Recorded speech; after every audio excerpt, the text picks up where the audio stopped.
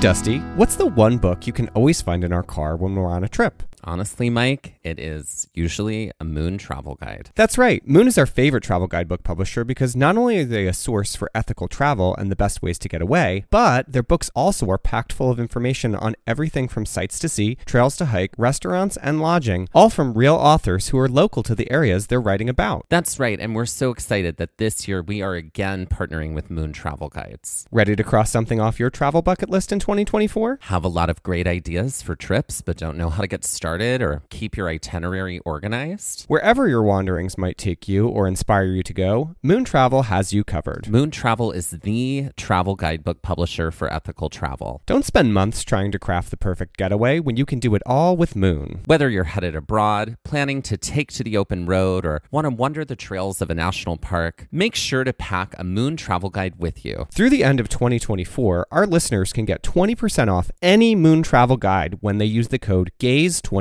at checkout. That's amazing. And that is code GAZE24, GAZE24 for 20% off any Moon travel guide in Moon's entire library. And that is just for our listeners, and you cannot find that anywhere else. Be sure to visit moon.com. Head to our show notes and check it out and see Moon's entire collection of travel guidebooks. So we need to talk about your relationship to the weather. Oh, well, the temperature's rising. Apparently. And the barometer's getting low. Yeah. No, you need to ask me a question now. Well, I guess... No. You need to ask me the question. Oh, I'm sorry. The barometer's getting low. But according to our sources, no, the street's the place to go. It's how low is your retort back to me. How low is it? For you, according it's to pretty low. all sources. The street's the place to go. Yeah, because that informed my weather. You apparently the weather girls. The weather girls. Because when that recording came on, we're your weather girls. You went. We got news for you. Because I've got news for all of you. I know about this weather. I know what's happening. I know what's going on. I was a young gay very early. I knew that I was gay early on because of that song, because of the Weather Girls, It's Raining Men. Well, I mean... because it slaps and it's wonderful. Oh, without a doubt. Yeah. And I think there is there's narrative. Oh, there's narrative. And I think that, that was the doorway for a lot of us, to be honest. Absolutely. I remember hearing that song and the conveyor belt to the sky. Something was awakened inside of me. And it was like, you know what? I don't think I'm like all these other these other folks around here. There's something different about me. I don't think I'm like that. Yeah. Yep. But yeah, you have, more so than anyone I know, you have a relationship to the weather that is so specific and is there's a lot of feelings involved. You have emotion invested in this relationship you have with the weather. I think it's empathetic on some level. I think I feel what the weather feels. I'm not going to lie. I feel like you treat the weather the way one might treat an ex they still care about. It's like you wake up, you check to see what they're doing. I do. You want to know what they're feeling that day, how they're going to respond, what they're, what kind of actions they're taking this day. I want to know if he really wants me. And there it is. Oh, we've all been there. We have all been there. But no, seriously. I say this because as a friend, I do feel... This is an intervention, a weather intervention. That I'm going to have to bring in the expert and read to you the letter I've written to you about about your relationship with the weather. With the weather is and how it's affecting me. And how it's affecting me. Great. I'm glad that we could do this on air. And I do want to, I mean, because I've seen it up close and personal, just like Celine sang about, right? When we were in Olympic this summer, you were tortured by the weather forecast and the way we were going to situate the next day. And I just was like, girl, we're going to figure it out and it's going to be great. It will be. Yeah. But you were tortured on the couch going like, well, we could do this first. We basically, I just want to like point of clarification. It was the tides and not the weather. And the tides is like a cousin I once knew but no longer hang out with. And the weather is my ex. The weather is your ex. It was but the tides is like, oh, I gotta like re-engage with this thing I parted ways with long ago. Yeah. Oh, I see. I gotta. The tides is like a former relative or friend. Yeah. Ruled by the moon. Something. Yeah. It was ruled by something. I bring this up because the weather played quite a role in this day in Big Bend National Park. It did. And its epic nature. But you were tortured by it. I was.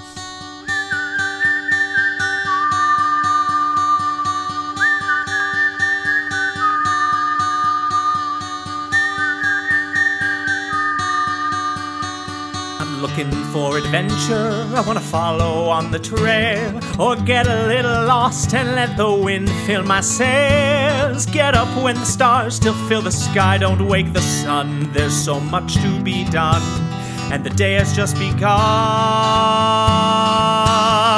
Go where the postcards are real, you can feel, you can open your eyes and open your heart when you gaze at the national park. Follow you there. At the national park. At the national park. Follow you, I'll follow you there.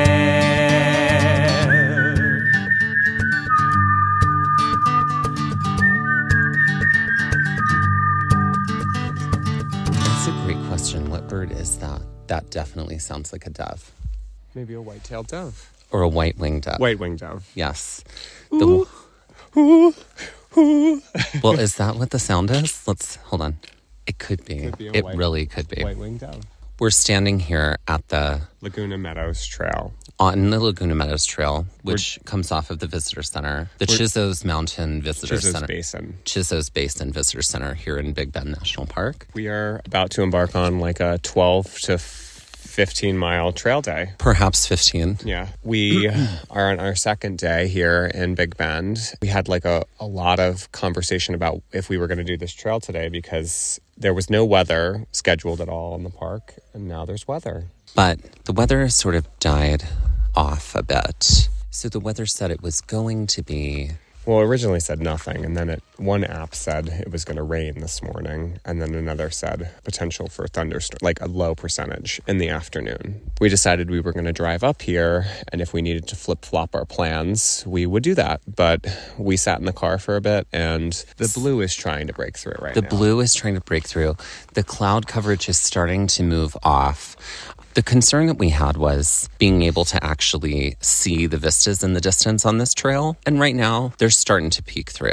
Kind of beautifully and majestically, like way off in the distance. The clouds are starting to lift and we're starting to see what's in the distance. Right beside us here on this trail, because Big Bend is known for its cacti population. It has more cacti species than any other park. We're seeing quite a bit of cacti here.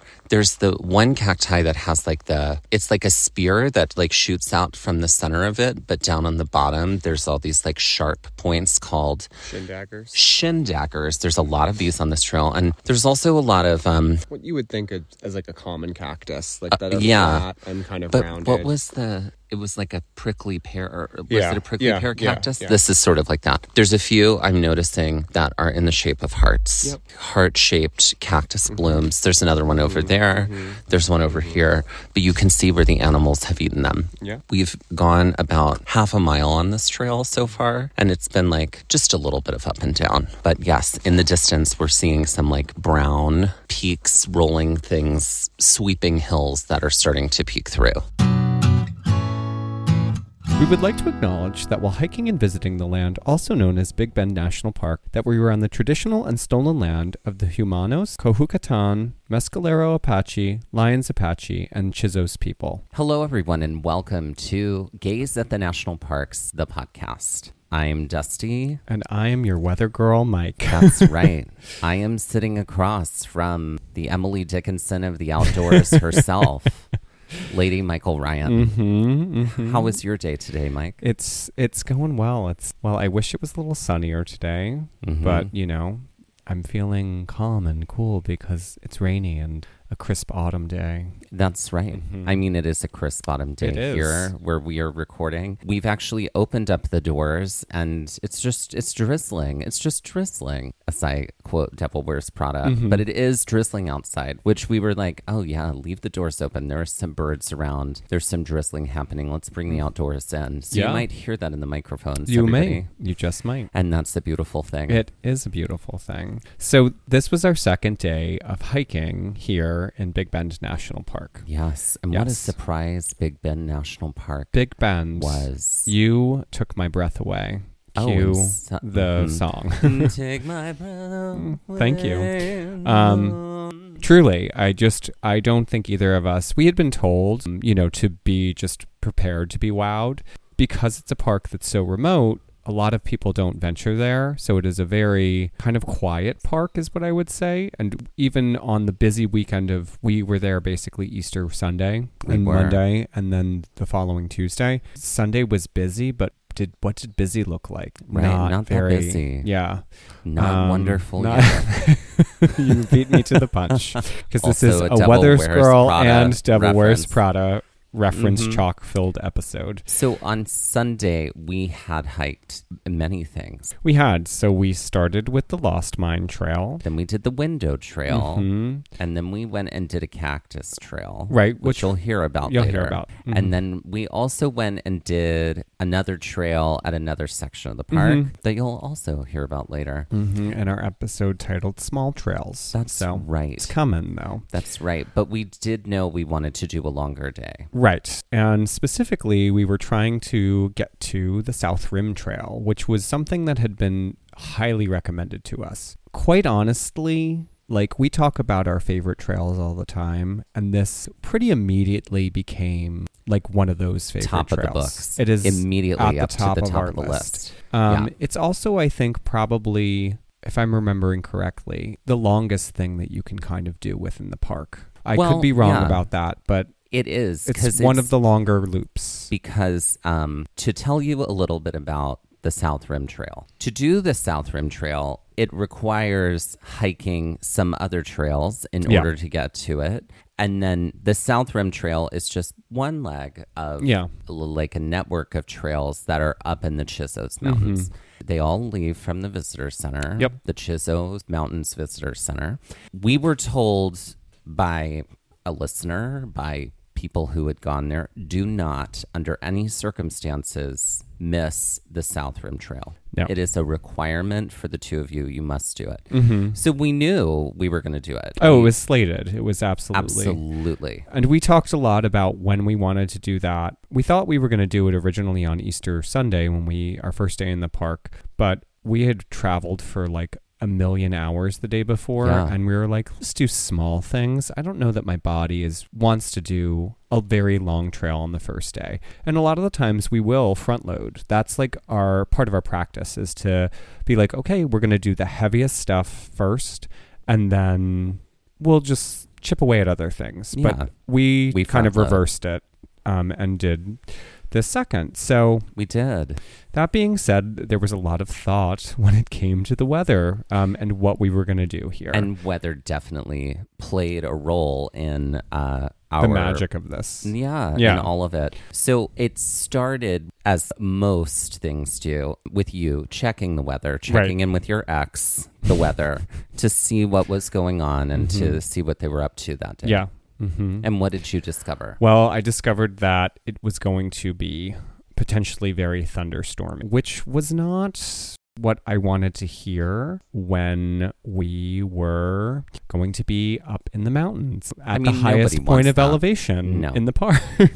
This was not like the most thrilling thing to discover, but it was sort of like I checked the weather app, then I checked weather.gov, which I often check, which I think is better than the weather app. And this is exactly what I'm saying. Exactly what I'm talking about. Mm-hmm. Right. You check the X's Twitter, you check the X's Facebook, you check the X's Instagram, but you know to find the real info, you got to check the Snapchat. That's right. And that's where you went. That's where I went. I went to weather.snapchat.gov. That's right. We don't know what that website is, everybody, so please don't go there. Maybe don't go there. Yeah. Or do and report back. We were like, okay, well, you know what? Let's just drive in. Weather can be unpredictable, especially when it comes to like mountainous areas. Maybe it'll work out in our favor. Yeah, that's why it didn't work out for you before with them. Right. So, because they were all over the place and unpredictable. Exactly. So we woke up and, we kind of got ourselves together. We ate breakfast. We had to, use Eartha Pit toilet. That's right. And at throw, our Airbnb. And throw Lady Peat Moss on top. That's right. We had a primitive Airbnb in the middle of like the desert in Terlingua. And which was great. It was awesome. We loved it. And yes, it was an outdoor toilet situation that involved peat moss. It's very dark at this point in the morning when we're leaving. So as we're driving into the park, it was a good half hour in, I believe. Oh, no. It was like a whole hour. It was a whole hour, yeah. It was a whole hour in, and we had decided that, we're just going to give it a shot. Right. We know what the weather looks like, but you know what? Let's just try it. Yeah. Let's go and see if it's different there than it is here. Yeah. So when we were leaving, it was dark, and Yeah. then it transitioned into foggy. Right. So the sun had come up and it was kind of foggy. And as we kind of started to approach the park, we really couldn't see anything but a lot of fog, except as we started to drive in, we kind of broke through the clouds right before the park. You could see the mountains in the distance and we were sort of like in a valley, and there was a very dark cloud hanging over everything. And I was that like, was concerning. That's not great. So we just we had other things we could have done if this didn't work out, but we made our way to Chisos Basin Visitor Center. We were fully ready to put our clown makeup on and, play the calliope. Right. Yeah. Mm-hmm. Right. And so we get to the visitor center, we pull in and we park, and we notice that there's a little more like sunshine breaking through some clouds here. Mm-hmm. It's lighter here. And we can see some blue sky beyond. And so we're like, okay, let's just give it some time. Let's see what happens. Yeah, so we sat in the car. We had prepared layers because it was the desert in April, so it was relatively cool in the morning. All kinds of temperatures. And all kinds of temperatures throughout the day. So we sat in the car. I think we ate some more breakfast, and we just I'm sure chatted we ate more, to see. There were basically no cars here in the visitor center lot, which was quite the antithesis to yesterday or the day prior when we were there hiking the Window Trail. What we start to notice is there are some other people. They're starting to gear up a little bit. I think we both were like, okay, let's use the restroom and then let's stand outside and see what we want to do. We had our rain jackets and everything on. We sort of were like, okay, well, let's take a look at the map and see what this looks like and see how we're feeling. And so we did. We took a look at the map. We were sitting there. We could see that the clouds were sort of moving over the car and up to the mountains behind us. And we were like, okay, so the clouds are sort of getting out of the way now. Yeah. And I think I just turned to you and I was like, you know what? Let's just do it. Yeah. Let's just do it. Yeah. And you know what? If it ends up we get poured on, we got rain jackets, we'll just turn around. Yeah. You know what I mean? Yep. So we decided to just go for it.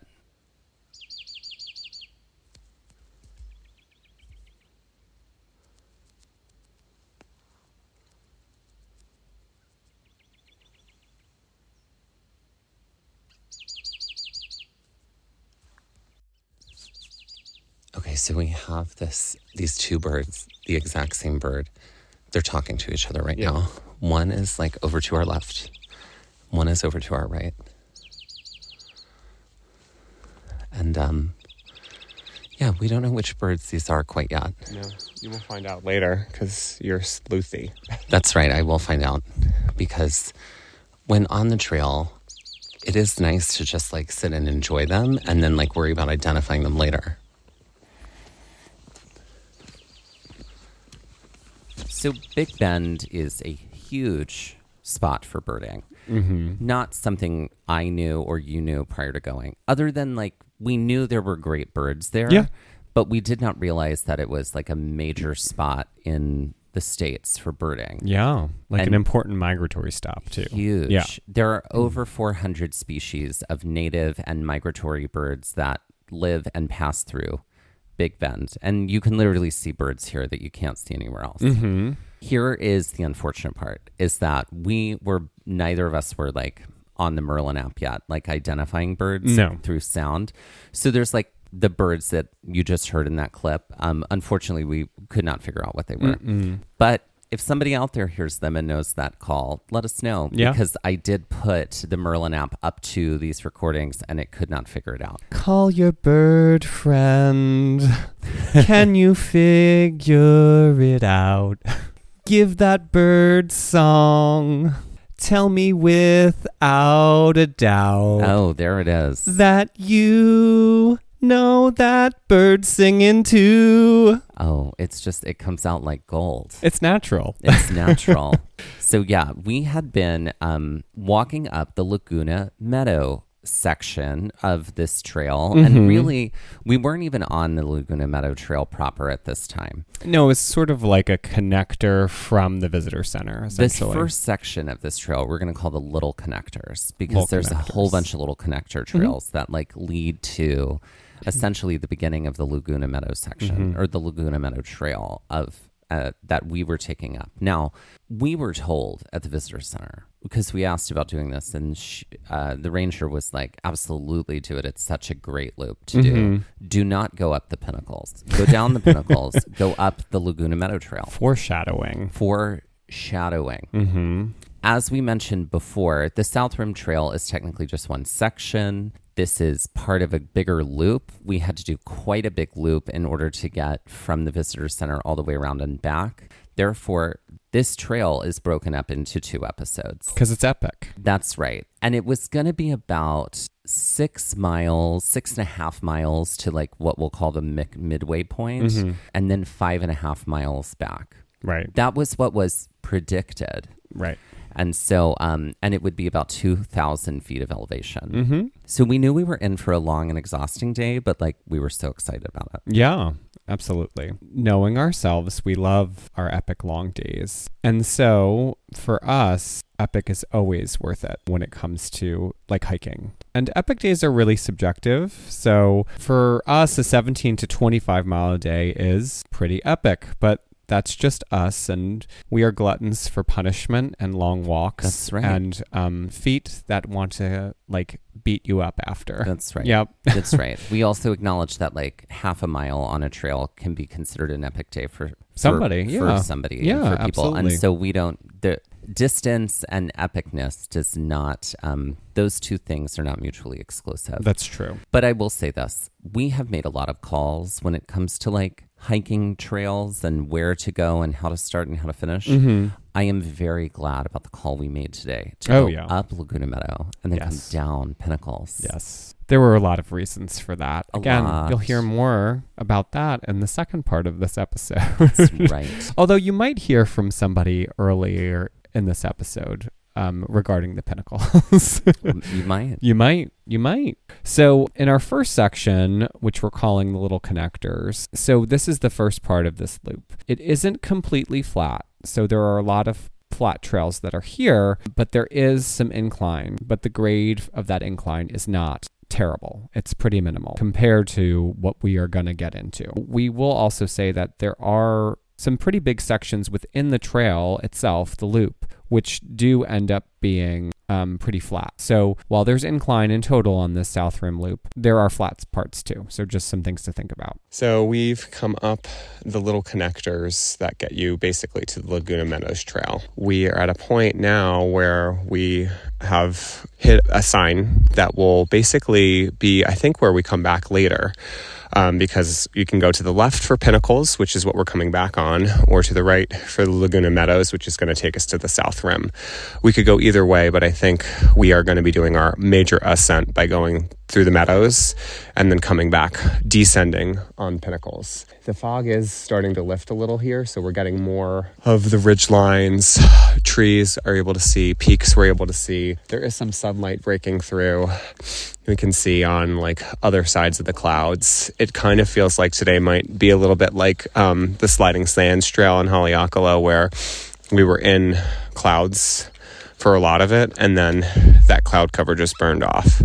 So hopefully that's the case as we continue to move along this trail. We just bumped into some folks who are doing part of what we're doing. They're doing Laguna Meadows and then bumping back. So we have a much longer stretch ahead of us. Up to this point, we had hiked almost a half a mile. And this section doesn't feel very long. It was, fairly quick. But we knew that the next section was going to be longer. So we were getting ready for that. Yeah.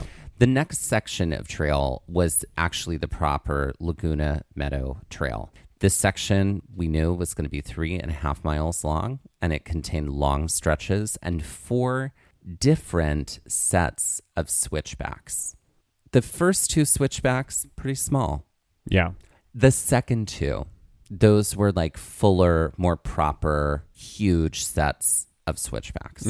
So we just made it up to this little curved ridge here. We're about to curve quite a bit over to the right. The peaks are starting to peek through. They're very green. These are the Chisos Mountains. They're very green, and they are bespeckled with green. They're trees, but they're not very tall trees, shorter trees. And then over to the left, it's like the sun is literally, we can see it through the clouds peeking through. Is that behind clouds or is that behind a peak, would you say? I think it's behind a peak. I think it's behind a peak too. That's a very tall peak. So as we're hiking up here, in the small early part of the Laguna Meadows, we do end up encountering some other people, like a husband and wife, I believe, that was hiking kind of alongside of us. They had come in from another vein of this Little Connectors trail. Like we had spotted them earlier on the trail in Little Connectorsville. We chatted with them a little there. They were ahead of us, and then they stopped to unpack, and then we ended up ahead of them. On Little Connectors, since I am Mr. Weather, it was very foggy, but light. Like the sun was obviously trying to do something, and there was a lot of atmosphere happening. But as we start to move, some things start to shift. This is where we start to see the Chisos Mountains. We start to just get little glimpses of them as they're coming through the clouds. So the Chisos is the only mountain range that is contained entirely inside of a national park boundary. The tallest peak in the Chisos Mountains is Emery Peak at 7,825 feet. To offer a little bit of perspective, the visitor center is at 4,500 feet. So the highest peak is 7,825 feet. So about 4,300. 4,300 if we were to have gone all the way up to there. By the time we did about 3,500 in like total on this day, but we knew that Emery Peak was an option at the end because it's sort of like an offshoot from the loop we were doing. Yeah. And so we just put a little pin in it to say, oh, we could do that. We could do Emery Peak. That's right. Yeah. Also, these mountains, the Chisos, are volcanic mountains, which means what, Mike? That they were made through volcanic activity. That's right. They aren't fault block, or the other types. Or the other type, stone. Correct. Or I can't remember the other ones. We just did an episode on this too. Fold mountains. Fold. That's another one. Yeah. Which most mountains are fold mountains. So they're volcanic. These are volcanic. That's right. As we left the Little Connectors area and started to make our way on the long stretch of the Laguna Meadow Trail, the trail starts to go up some switchbacks and it starts to wrap around some peaks. After making that bend, after getting up to that ledge, now the trail is winding around mountains. It's like a tunnel of trees that we're passing through that are really beautifully green, that have some yellow leaves. on them. There's still cacti to either side. And it's a slow, very sort of gentle slope upward as we make these turns around these peaks. So we've come around a corner and all of a sudden the fog is starting to lift and there is blue sky dead ahead. And we're sort of on these kind of winding ridges through this green forest, and you're sort of like enter into this bowl almost of mountain. We've already taken off jackets. We will be slowly disrobing this entire time. So stay tuned for our Only Parks content after dark. We're about 1.2 miles into this trail right now, and over to the right is just the most spectacular view. It's just like vistas in the distance, and right now the clouds are lifting above them. They're so tall. It's a lot of orange rock, red rock, dotted with some green trees, but it is mostly rock that has shot up out of the earth. What we are walking toward is just taller peaks and more blue skies. Yeah, when those clouds burn off, the view that we're going to go to those mountains. Oh my God. It's like and the light is sort of just like highlighting the western side of all of them. Yeah. The other thing that I'm noticing here is that the prickly pear cactuses, because there's a lot of them on this trail that are like just off to the side of the trail. So animals will eat them, and you can see where they've bitten off, and some of them heal and some of them don't. But a lot of times when they don't, they sort of take the shape of like a catcher's mitt from baseball. So we're seeing a lot of that. We just turned another corner on these peaks, and oh my goodness, they are so high, so tall.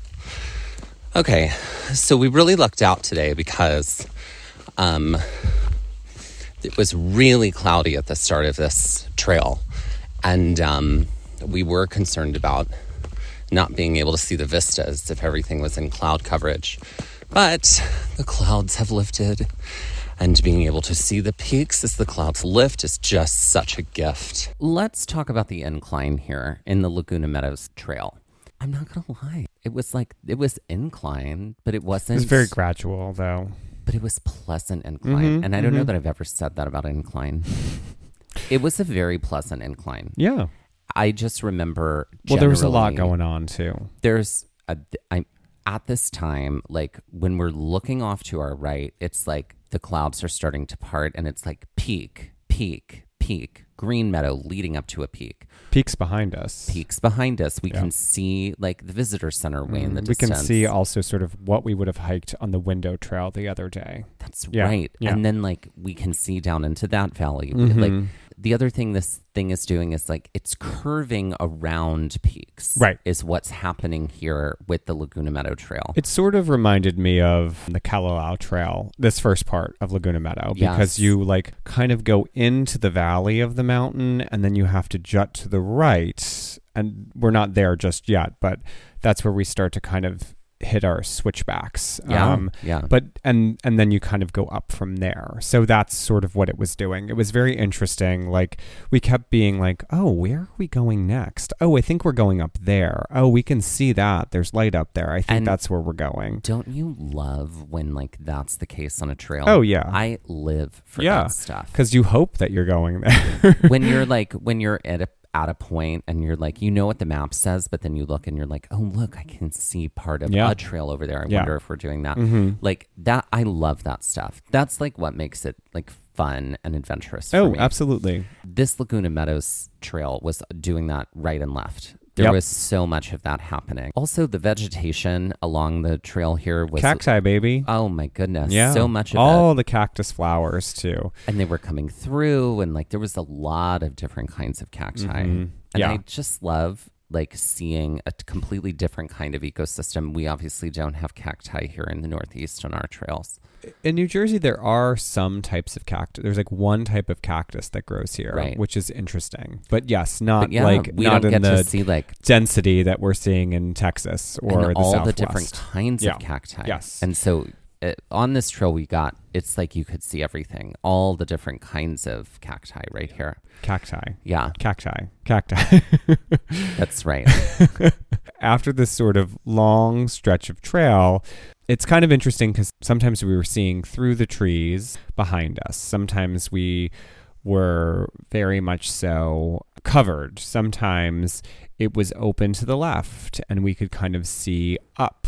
Sometimes it was open to the right and we could kind of see the valley that we were kind of working our way around on this ridge. It reminded me of the Peekaboo Trail in Bryce Canyon a little bit, just because it kept giving us something new to see at every turn. Yes. So after this long stretch of trail, which it ends up being sort of like as we're hitting this part where we've gone all the way in on this ridge and now we're banking to the right. We're pretty flat here. And then this is where we start to curve in back to the left and start to hit, like we're in more of a foresty sort of area at this point. And it's interesting too, looking at how the ground is changing, because this was like more soily here as opposed to like deserty, sandy. But this is where we start to hit that first set of switchbacks. And with that, let's take our first break. All right, so we're playing I Don't Get the Appeal, which is, we play this game a lot on the trail, which is mostly just like a place to like air out petty feelings about things. And Mike, what have you got for us? It's blow up lawn decorations for the holidays. Oh. So let's sink in, baby girl. Oh, let's do it. Oh my God, go there. Because it's just, they're so gaudy and awful. And none of them are cute. It's all like, here's Snoopy riding an airplane. And like, here's like Oogie Boogie from, you know, a 10-foot tall Oogie Boogie that blows up from The Nightmare Before Christmas. And it's like, you know what? There's no... Part of it is they are obnoxious. And then when they're not blown up, they just look like, you know, deflated shells of people on the ground, like puddles. But the other thing is there's no creativity when it comes to this type of decorating. Sing my song. And there's also, the problem is also this. So lack of creativity is far and away. Epidemic in this country, in this world. Yes. Epidemic. But it's that there isn't even aesthetic to how they are placed on the lawn. Like, if someone could elevate it and do it well, maybe I would say okay. Like, but thought, usually intention. It's like you just like it's just like you threw a bunch of darts at a board and you're like, oh, this is my layout this year, and it always looks terrible. It's always crowded. It's always like obnoxious. It's always gaudy, and it just, I'm like, do your own homework and your due diligence to just try to invoke your creativity. Just try. Like, everyone is either afraid or just decides they don't have it. I can't draw a stick figure is what I hear all the time when I tell people that I'm an art teacher. I'm like, you absolutely can. You've just decided that you'd like to remove yourself from creative experiences. And so that's what you've like, the button has been hit. Yeah. But seriously, it's like, it's an utter lack of creativity. And then it's utter lack of aesthetic when it comes to it. And I just think it's too much. So I don't get the appeal of it. Girl, sing my song. Also, they get dirty. They get dirty. They look awful. Yep. I think they're stupid. Yeah. They're just dumb. Yeah. And like, I'm sorry, like, I understand like wanting to put familiar characters in your yard. There are ways to do it where they're not like blown up. You know what I mean? No, I just think that's I don't even dumb. get that appeal. I can, but if somebody has handmade something that's like really well done and artistically sound and like aesthetically thought about, but then I'm also I can get like, behind why that. do we have to like lean on Looney Tunes and Disney Listen, for things? No, I understand that. Because no, now, but that's not my argument. My argument is this. My argument is, hi, I want to put these characters that I love because I love them into my yard. This is a different petty grievance. The whole like leaning on character. Why can't? So I'm going to be like, I want to decorate my house for Halloween. Let me come up with 12 original characters that have never existed anywhere else to put them in my yard. Listen, Dracula, the Mummy, all the of those Wolfman exist already. but they're not they're not like all of characters they're are archetypes. No, okay, It's true. archetypes They is are different. Archetypes. This is, But yeah. what I'm saying is, I don't fault this person who is like, I want to put Snoopy in my yard. Mm. I want to put all this stuff in my yard. I want to do the Great Pumpkin, Charlie Brown. That thing means something to me. Sure. And they come up with a beautiful way to do Okay. it. I don't like it when they decide to just throw an inflatable in the middle of the yard and say that my house is decorated for Halloween, because no, that's not how it goes. My I don't get the appeal is very similarly, it's the same problem. We have the same problem, which is I do not get the appeal of Halloween costumes and bags. Oh, yeah. Because they're so cheap looking. Now I do get like, to me, it's sort of like, I call it penny drag, add her name to the list.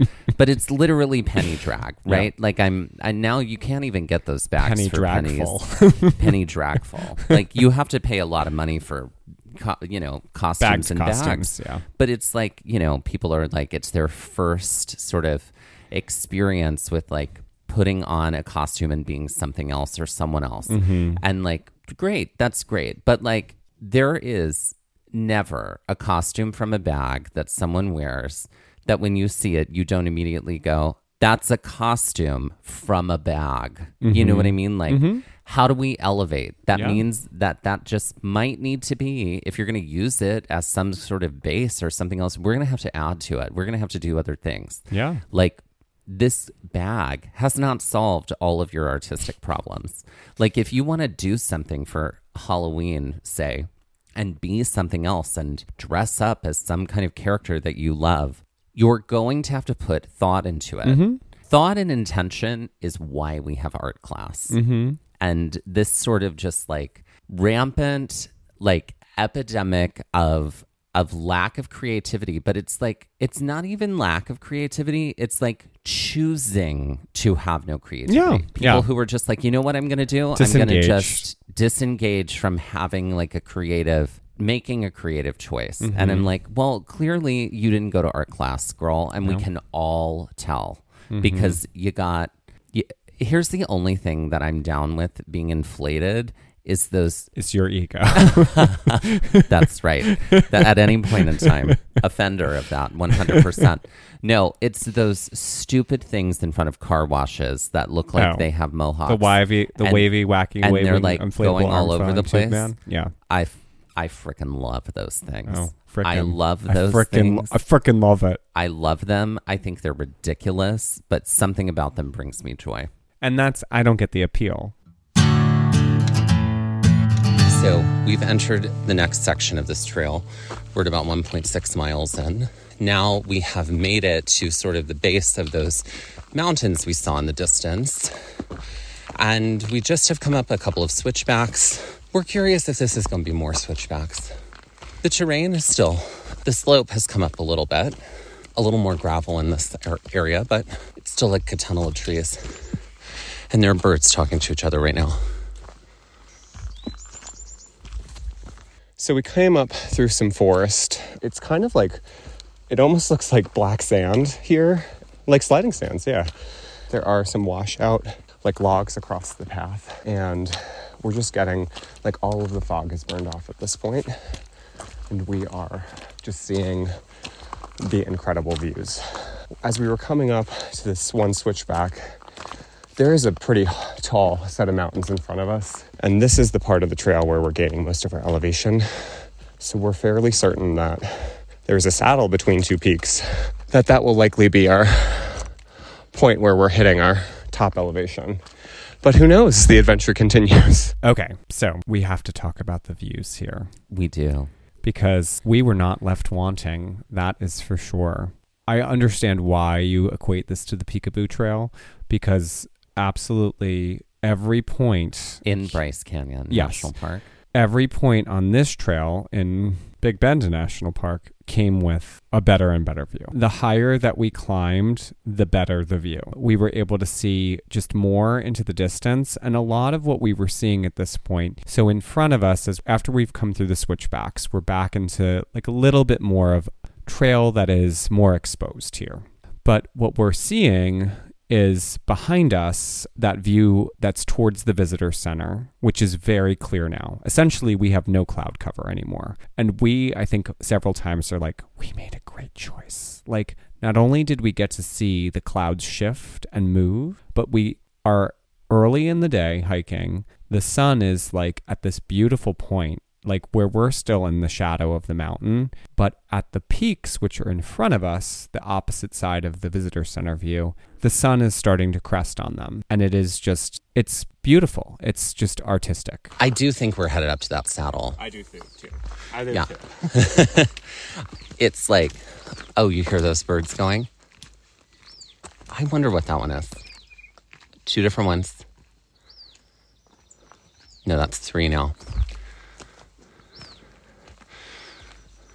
So we're still on these switchbacks, but we're on a very long one, and we can see the trail that we were just on. Oh, those birds are so beautiful. They're singing to each other.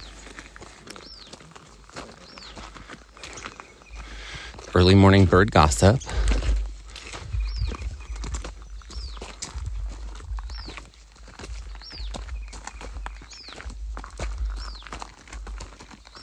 We just had 2 Mexican jays fly by us on the trail. Where there is 1 Mexican jay, there are most likely more. There's at least 3 hanging out right now. There are those with those loud calls right there.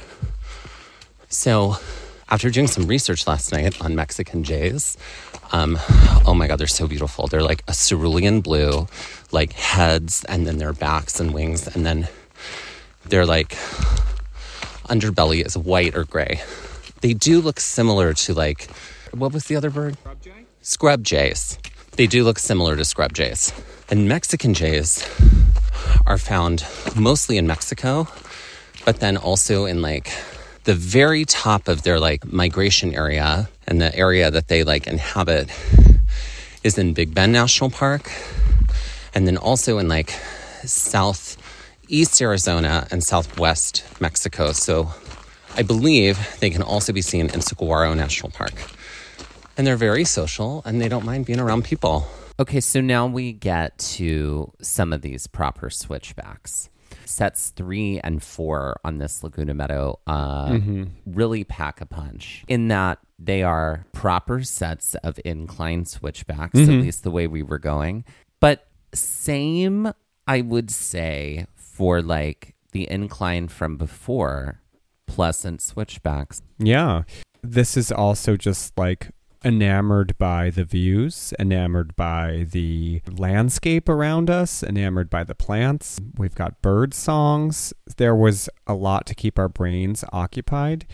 And there were definitely some long stretches, but truly, it wasn't the worst. We were so glad that we kind of got to this point and like were able to like do this hike on this day.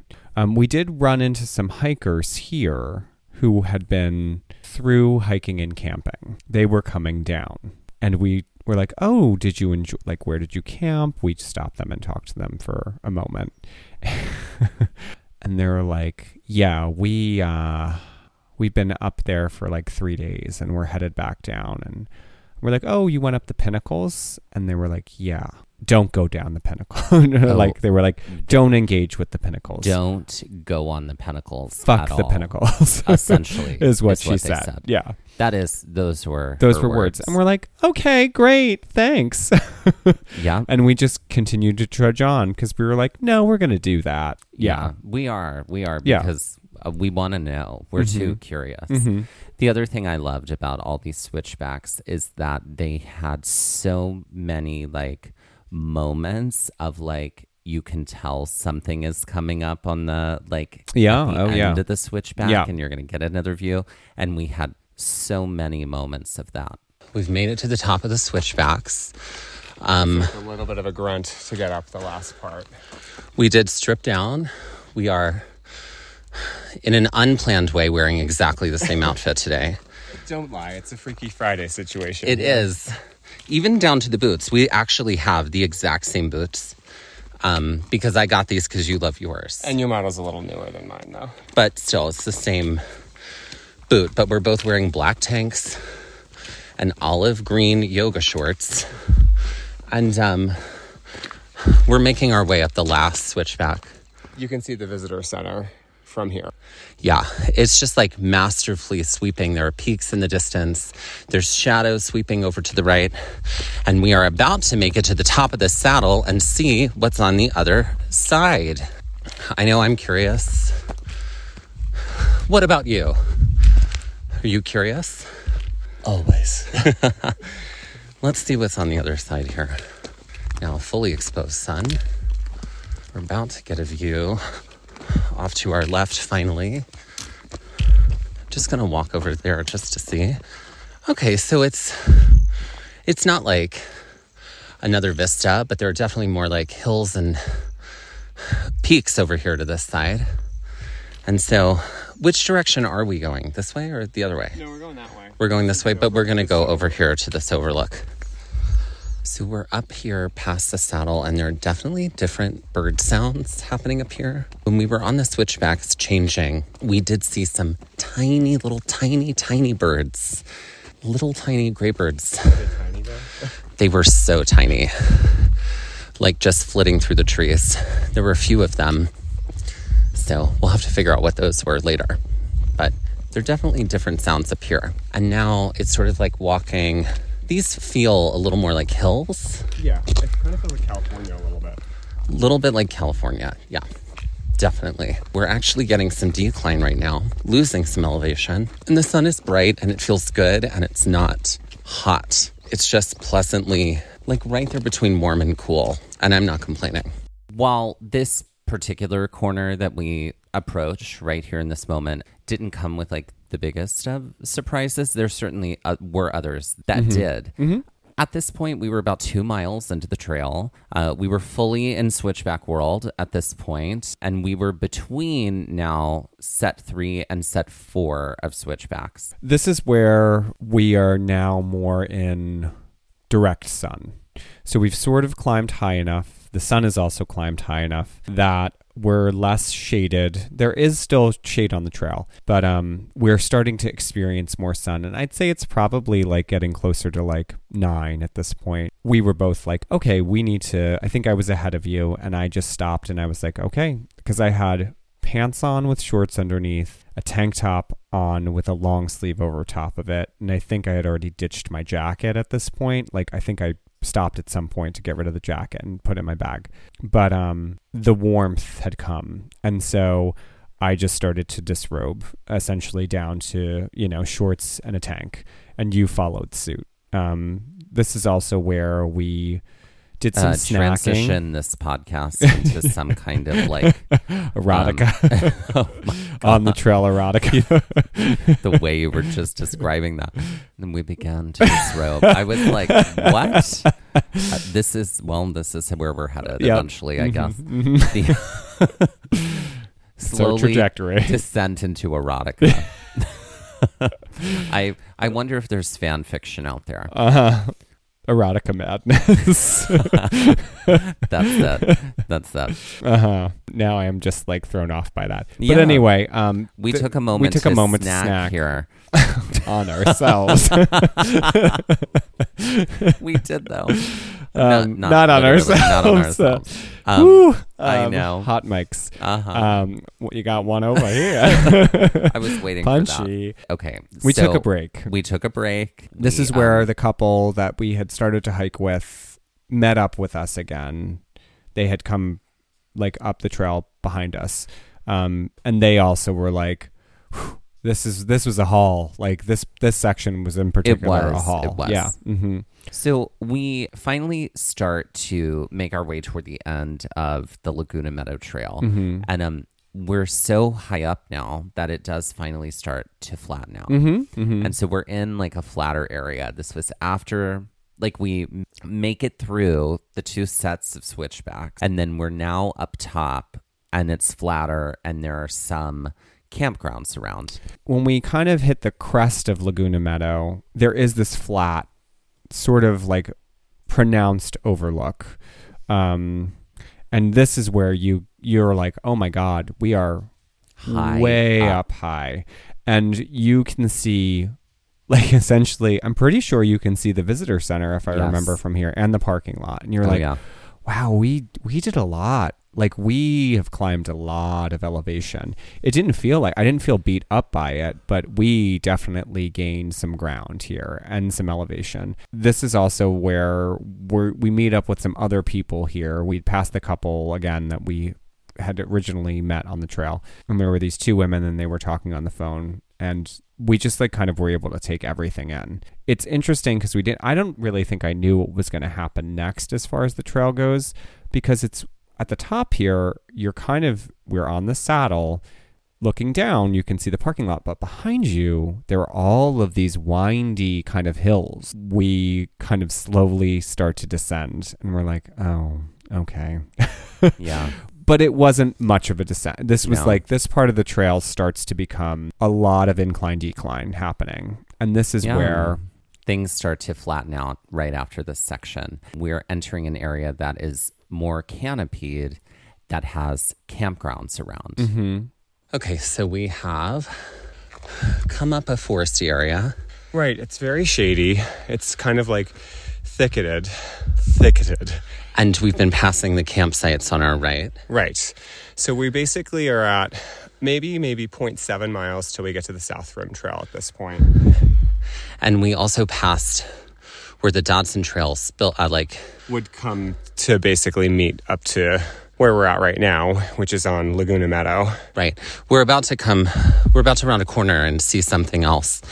It's like a perfect temperature right now, and hopefully it stays this way. But yeah, we're about to reach like an overlook. Oh yeah. Oh my God. Oh my God. Whoa. This is welcome to Jurassic Park. It is. There are very greener than we've seen elsewhere, mountains in front of us. Just like, it's sort of like they start really high up to the left, they slope down to a center saddle, and then they keep sloping up to the right. Then in some peaks behind them. Yeah, like in that keep going. And then in front of this sort of major mountain pass, there's another ridge kind of coming down. Another ridge coming down that's definitely more earthy. And it's got a lot of orange and brown and tan in it. While this like sort of centerpiece of mountain is just very, very green. God, what a beautiful view. So we're at another vantage point here. We're seeing the same sort of area, just from a different view, but up sort of like to the center of the left side peaks, there's like a meadow where the trees look like they were burned. And and we heard there was a forest fire on the South Rim, so we're curious if that's at least part of what we're going to be up to. It seems like we might be rounding this peak here in a second. Yeah. There's definitely parts of this that feel like Highline in some parts, in Glacier, just this section.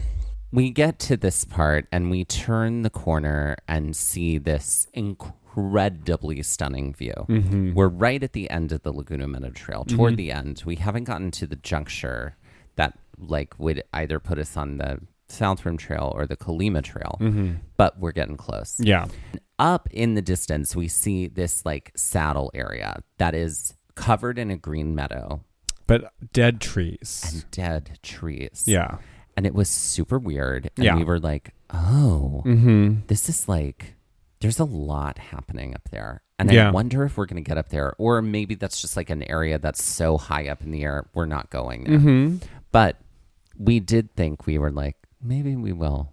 maybe we will get there. We kept walking along this ridge. We're now on like a ridge where like there's just so much view open to the right. To the right, out in front of us as we're walking along. And eventually, finally, walking along this ridge brings us to the intersection with the Colima Trail and the South Rim Trail. Essentially, the Laguna Trail ends, and you can either go to the left to go on the Colima Trail, or we can go to the right to go on the South Rim Trail. We definitely had to take a moment with the map here. Yeah. For the record, it does feel very intuitive to want to continue on to the Colima Trail at this juncture point. But we had to make that right to stay on the South Rim. It just like, it feels like you just want to go with the Colima Trail. But if you're trying to do the whole loop, you got to stay to the right there. Also, for the record, in our outline, I had placed a little thing about maps and how we had a little argument and that I was right. But Mike conveniently skipped it so that he would not have to say that. Just for the record, let the record show that you definitely just breezed right over that. Oh, Your Honor, she's reaching. Your Honor, she is reaching. So anyway, Dusty is very good with maps, and I inserted myself in a way that I shouldn't because I am not as good with maps. And so Dusty's right all the time, and now she's reaching. Now reaching. We're gonna do this dance, I guess, because it's the Come For Me show, and Anyway, Dusty was correct when it came to the maps because it was confusing here because it did feel intuitive and like you wanted to continue on the Colima Trail. But anyway, we turned right and we thought, oh, okay, well, maybe this is going to bring us up to that lofted meadow where those dead trees were. And with that, let's take our second break.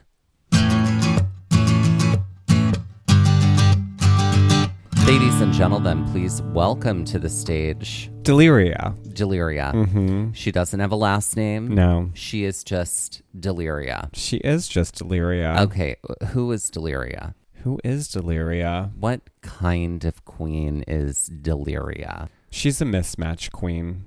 Oh. Because she's so confused that she just doesn't know. She's like, oh my God, I have a business meeting, but I also am going for a jog. And so her outfits are kind of a mishmash. Oh, I like, see. You know what I mean? She's like running she's on delirious. Caffeine and no sleep. She's in delirium. Caffeine and amphetamines. Yes. Yeah. Something like that. Yeah. Yeah. Okay, great. So she's just like a giant power clash. Yeah, exactly. I like it. Yeah. I like it. It's like she elevates Power Clash. Great. I feel like her songs wouldn't be like one lip sync song. No, it'd be a mashup. It would be a mashup and they would transition at all the wrong moments. Right.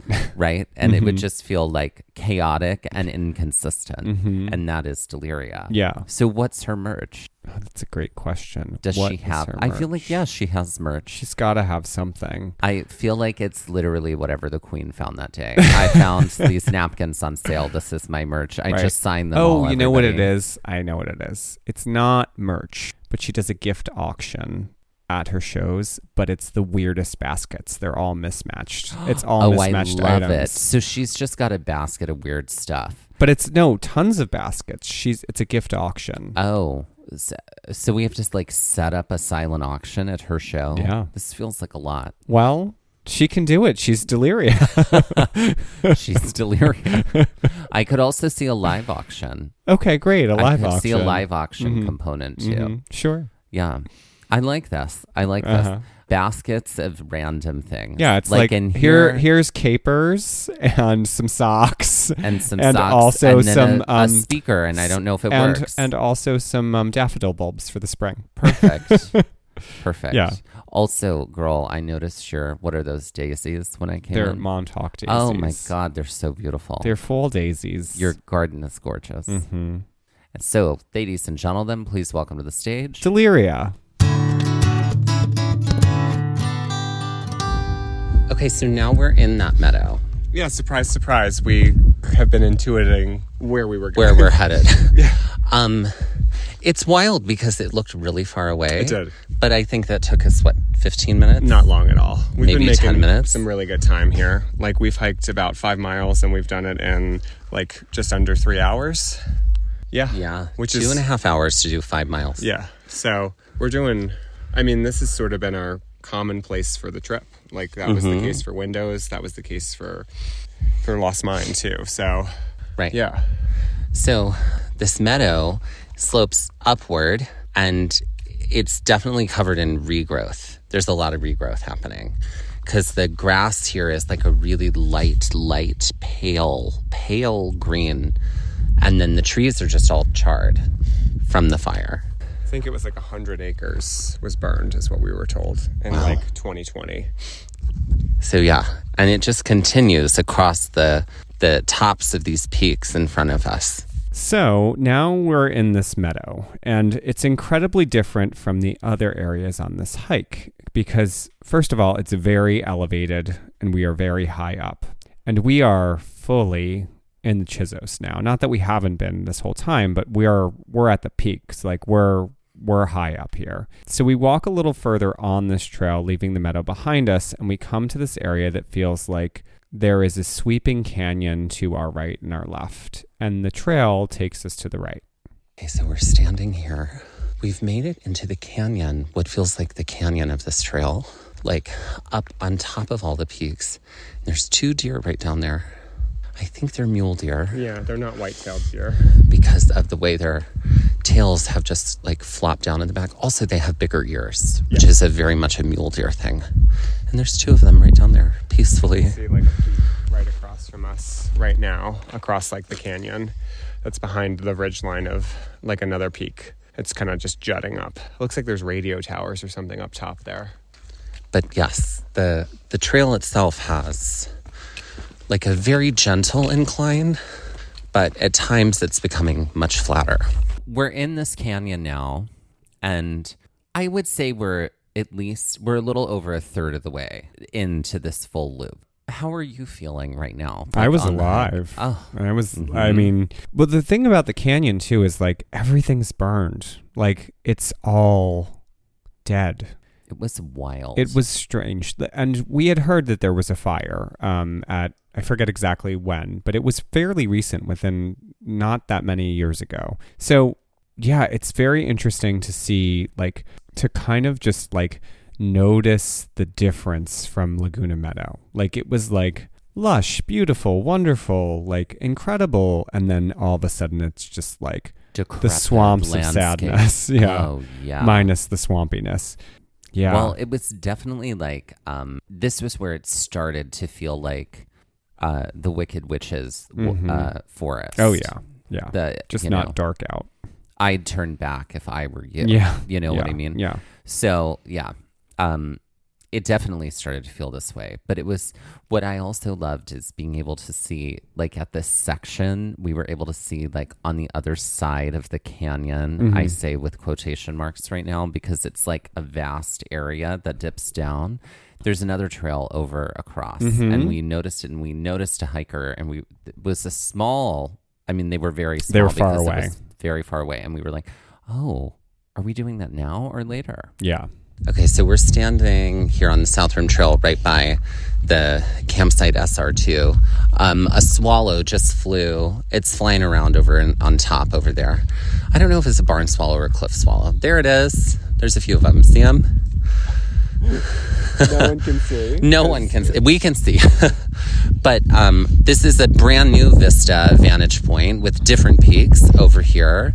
There's sort of like 2 big peaks to the right and one on the left with another little like peak peeking out behind it. Peeking. And then forward, it's just like sort of more sloping peaks with like some clouds like hanging out in like one pocket of a bunch of them over out there and to the left. It's gorgeous. This trail is very reminiscent of the Sliding Sands Trail in Haleakala. Not only because of just all the sweeping views and all the different sort of, this has already felt like 4 different trails just Absolutely. on this day so far. And you're hearing us sniffle and you're hearing us like crying a little bit because the sunblock is sweating down off of our foreheads and into our eyes. And it's just, we could definitely like perform a scene from the end of Steel Magnolias right now if we wanted to. I can walk all the way to Texas and back, but my daughter can't. She never could. I just want to hit something. He hit Weezer. Yes. So we're going to continue along this South Rim for a while. We've gone 5.19 miles so far in about 2 hours and 44 minutes.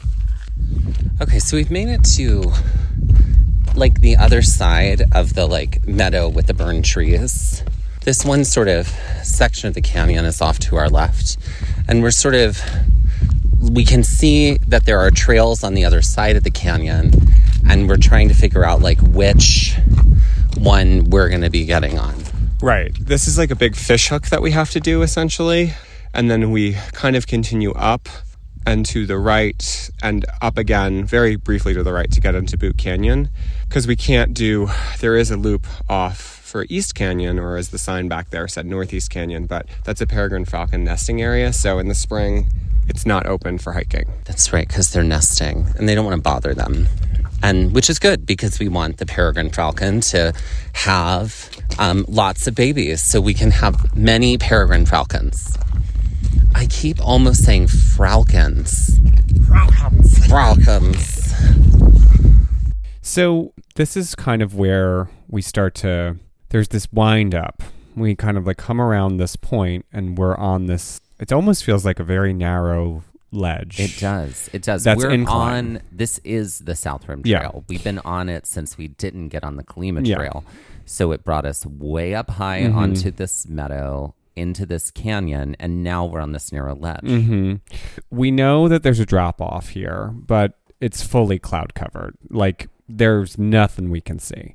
It's interesting because it's not that way to the left. We're kind of still seeing into the canyon here and like seeing down. We can still see that trail that's kind of winding down below us, and we're kind of very curious if that's where we're headed eventually. We're like, oh, well, wouldn't it be nice to see this view over to the right that we can't see? That's got to be like incredible. Yep. Nope. No, we did not. We did not see that. At this point, we're, a little over 5 miles on this loop. And so we know that we're like gonna get to the halfway point soon. And that the halfway point we had sort of said our halfway point is when the South Rim Trail is done and when we get to the juncture with Boot Canyon. Now, that is also the juncture for East Rim Trail, but that was the trail we were not going to be doing. Right. That's where the peregrines were, right? That's where the peregrines were. Yeah. We just kept trucking along, and we had kind of like thrown out the idea. We're like, let's stop for lunch. I'm going to say that more like a Southerner. Seriously. Let's stop for lunch at the point of the Boot Canyon turnoff. Yeah. Where we have to stop on the South Rim Trail. The South Rim essentially stops, and then you turn in to get onto the Boot Canyon Trail. We're hiking up on this ridge. We eventually kind of like hook a left, and we come to this flatter section. We run across some people here that I think we're going the opposite direction. Yeah. There's some signage that's here that talks about trails up ahead. This is a little bit of a wider section, but we also know that it looks like up ahead we're going to kind of climb just a little bit more, and that maybe like that might be a good spot for us to kind of sit and have lunch, because we're right about 6.5 miles now and about 2,000 feet of elevation gain. And as we walk up to that section, we do finally see this like open area that sort of feels like a viewpoint. If one can't see anything though, but can't see anything. It's just foggy a bank clouds. Of cloud. Yeah. And we are like, damn it. Now we got all the way up this high. And now we can't see shit. I mean, we can see the dead trees in front of us, right? And to the left of us. But we know there's to like the right overlook. Yeah. And like the thing is, I'm like, I know this is why. These views are why everybody was saying to do the South Rim Trail, to see these views. Yeah. But we could not see anything. Okay, so we're almost to the junction where we are going to not get on the East Rim Trail, but get on the Boot Canyon Trail. And we're standing here sort of at the tail end of the South Canyon Trail. And what are we seeing? Nothing. The clouds are very thick here, and so it's just clouds. It's like you can see the cliff edge, and then beyond that, who knows what it is? Who knows? It's reminiscent of Haleakala when we were climbing toward the end of that hike and could only see the ledges and the peaks, and then the clouds parted. It's also reminiscent of driving up to the top of Waimea Canyon in Kauai and looking down, but because there was so much cloud coverage, couldn't see anything. Right. So that is sort of what this is like here.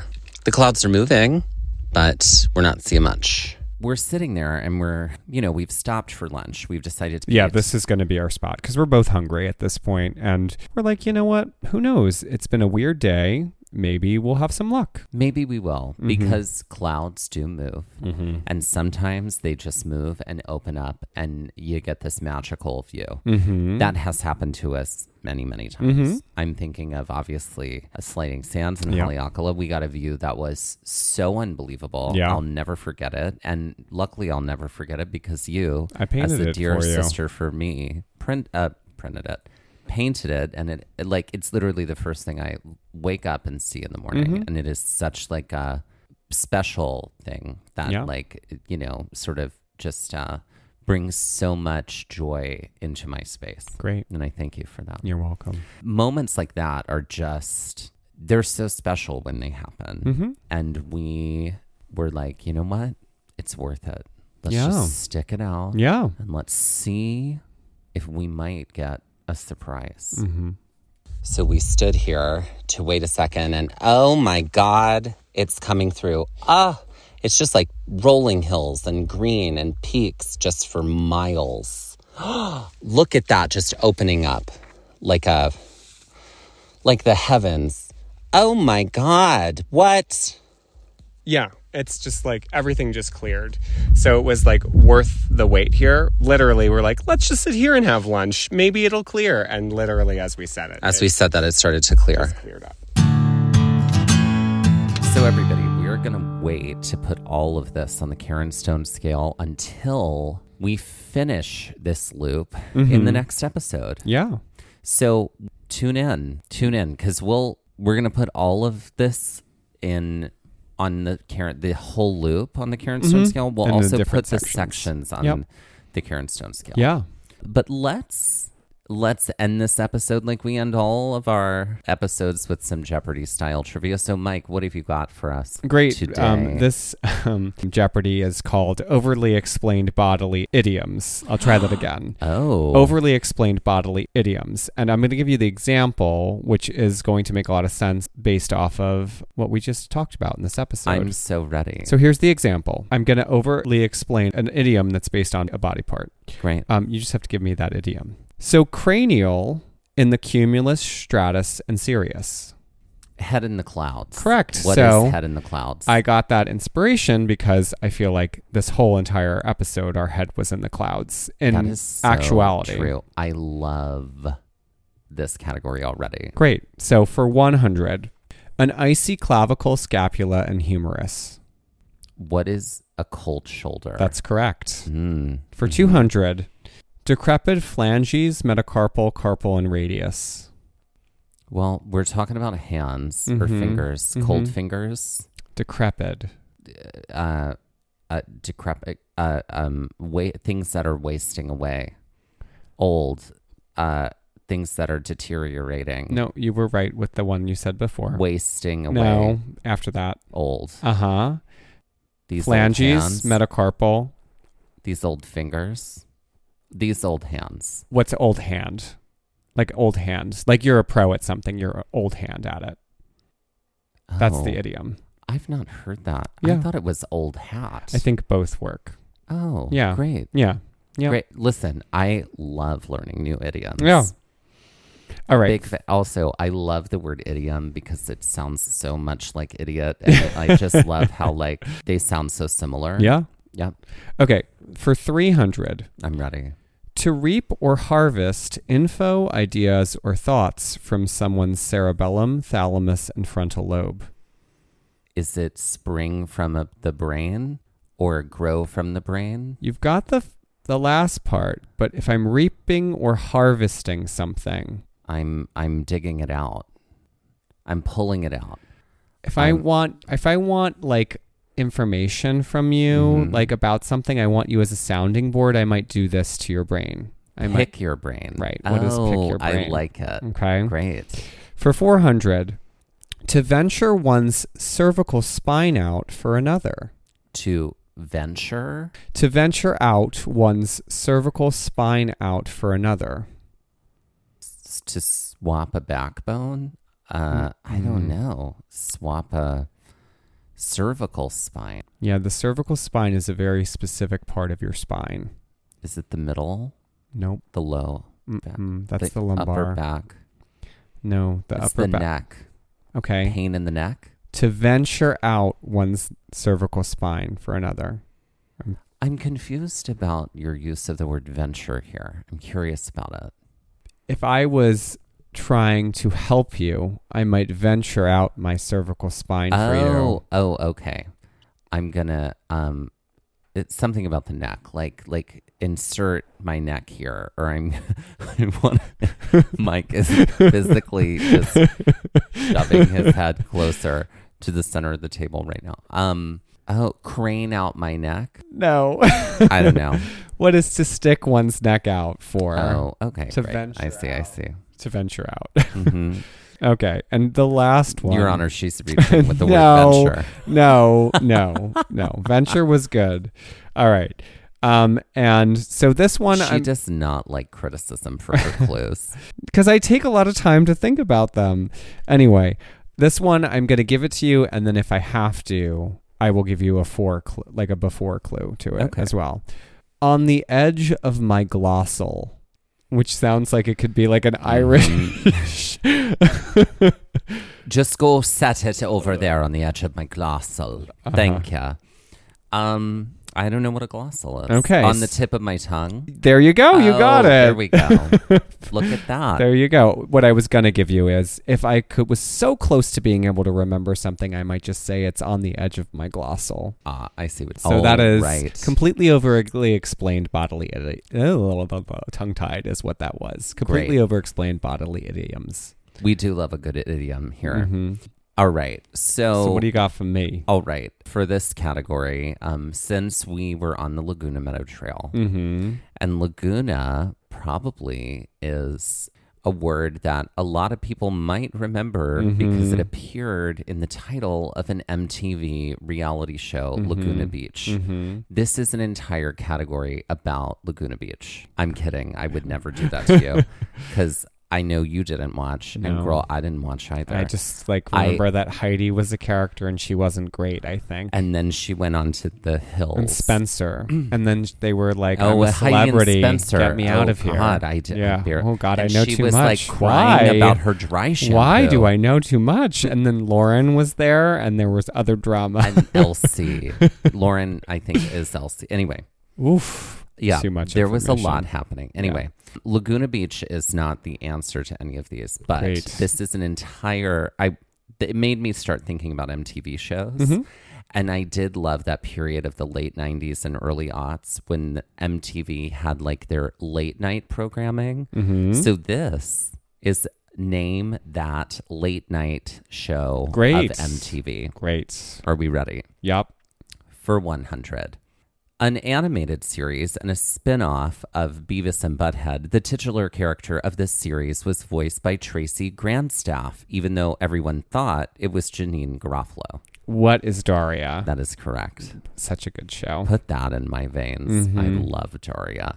For 200, this racy MTV show premiered in 1999 and then went on to have 6 seasons and was often the first queer representation for folks like us that we saw on TV. It centers mostly on the sex lives of high school and college students around Los Angeles. And you and I both stayed up late to watch the gay storylines. What is Undressed? That is correct. Which is also what happened to us on the trail. I could have gone that route, right? For 300.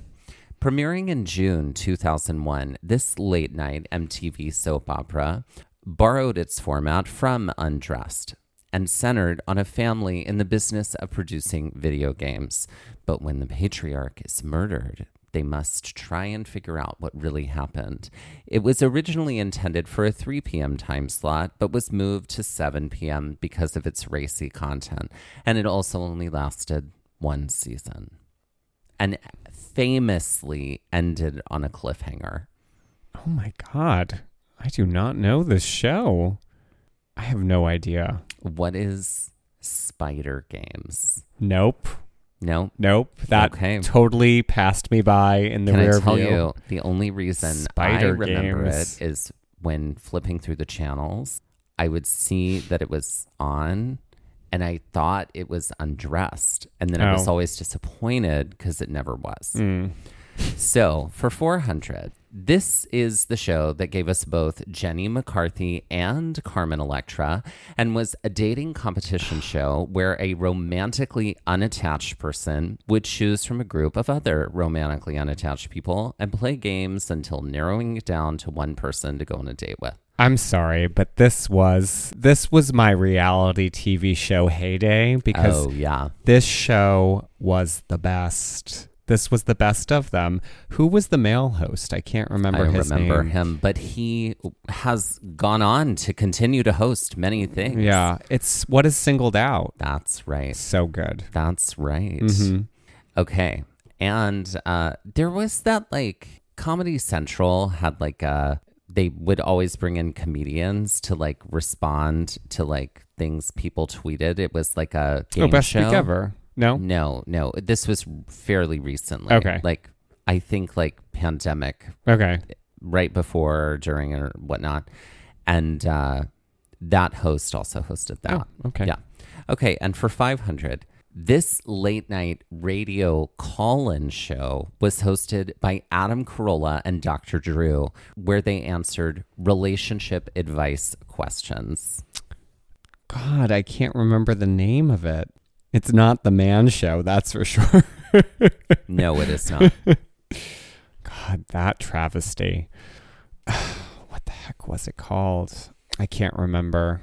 What is Loveline? Loveline, that's and right. I lived for that. I did enjoy too. Loveline, yeah. And that is Name That Late Night Show of MTV.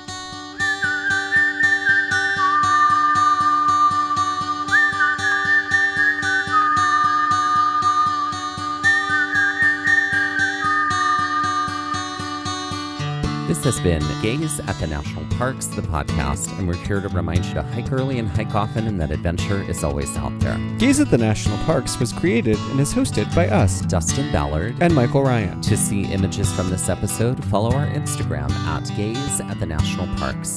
To contact us, email us at gazeatthenationalparks@gmail.com. And to find out more about the parks visited on this show, visit our website, gazeatthenationalparks.com. And that's Gaze, G-A-Z-E. All original artwork featured on Instagram, on our website, and in the Gaze Shop is by me, Michael Ryan. All original music was written and performed by Dave Seaman and Mariella Klinger, with Sean Sklios on guitar. This episode was edited by me, Dustin Ballard. We would also like to acknowledge that while recording this episode, that we are on the traditional and stolen lands of the Lenape people, also known as Ocean County, New Jersey.